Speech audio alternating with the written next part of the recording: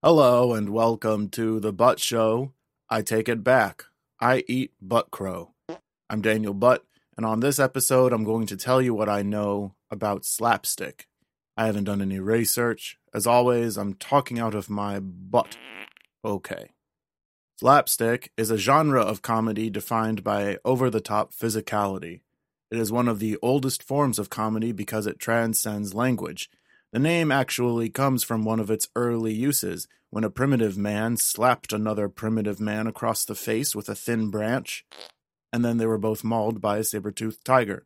You're probably familiar with many traditional slapstick jokes from Saturday morning cartoons, like slipping on a banana peel, stepping on a rake, walking into a closed glass door, falling downstairs, a projectile to the groin, tax fraud, and dramatically dropping a carefully balanced tray of hot soup in expensive china bowls.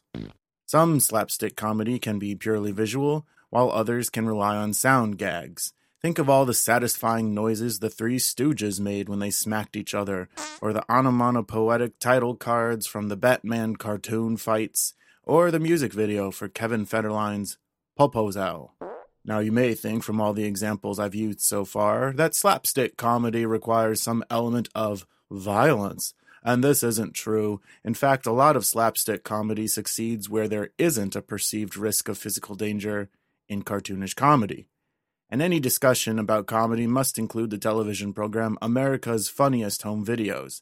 It was where short clips of unintentional humor went before YouTube, and also where washed-up television personalities went to host before Dancing with the Stars.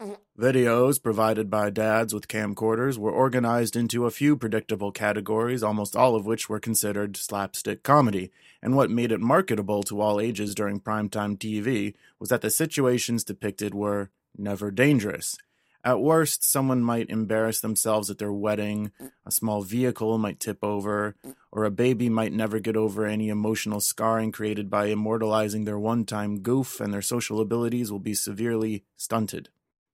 Even the footage of dads getting hit in the nuts wasn't dangerous. Every dad whose kid whacks a T-ball right into his crotch has already decided to never have children again. At the other end of the slapstick television spectrum is Jackass. Every bit of physical comedy in that show was, indeed, dangerous, from the ingesting of harmful substances to guys experiencing physical trauma to their nuts. While certainly successful slapstick, both commercially and in the sense that each Jackass cast member appears to be 20 years older than he really is, the element of real danger and consequences decreases the playfulness that true slapstick sets out to achieve. A common maxim of comedy, and in fact most media, is to show instead of tell. While more recently this is appropriate because the adult literacy rate in the United States is dramatically low, it's always been easier to appeal to audiences by showing the joke to them instead of making them think about it. Slapstick succeeds because it is entirely demonstrative, never narrated. The New York Daily News is slapstick. The New York Magazine is not. And by the virtue of me talking so much about it, neither is this podcast. And that's all I know about slapstick. Sounds like I've got an incoming butt dial. Hey Dan, this is Mike from Albertson, Long Island, second time, long time. I got a fresh one for you. Would you rather play for the Mets but have to eat deep dish pizza only? Or would you rather play for any other team but have $1 million added to your bank account, tax-free, every weekday? I'll hang up and listen. Thanks. Thanks to Mike for their call.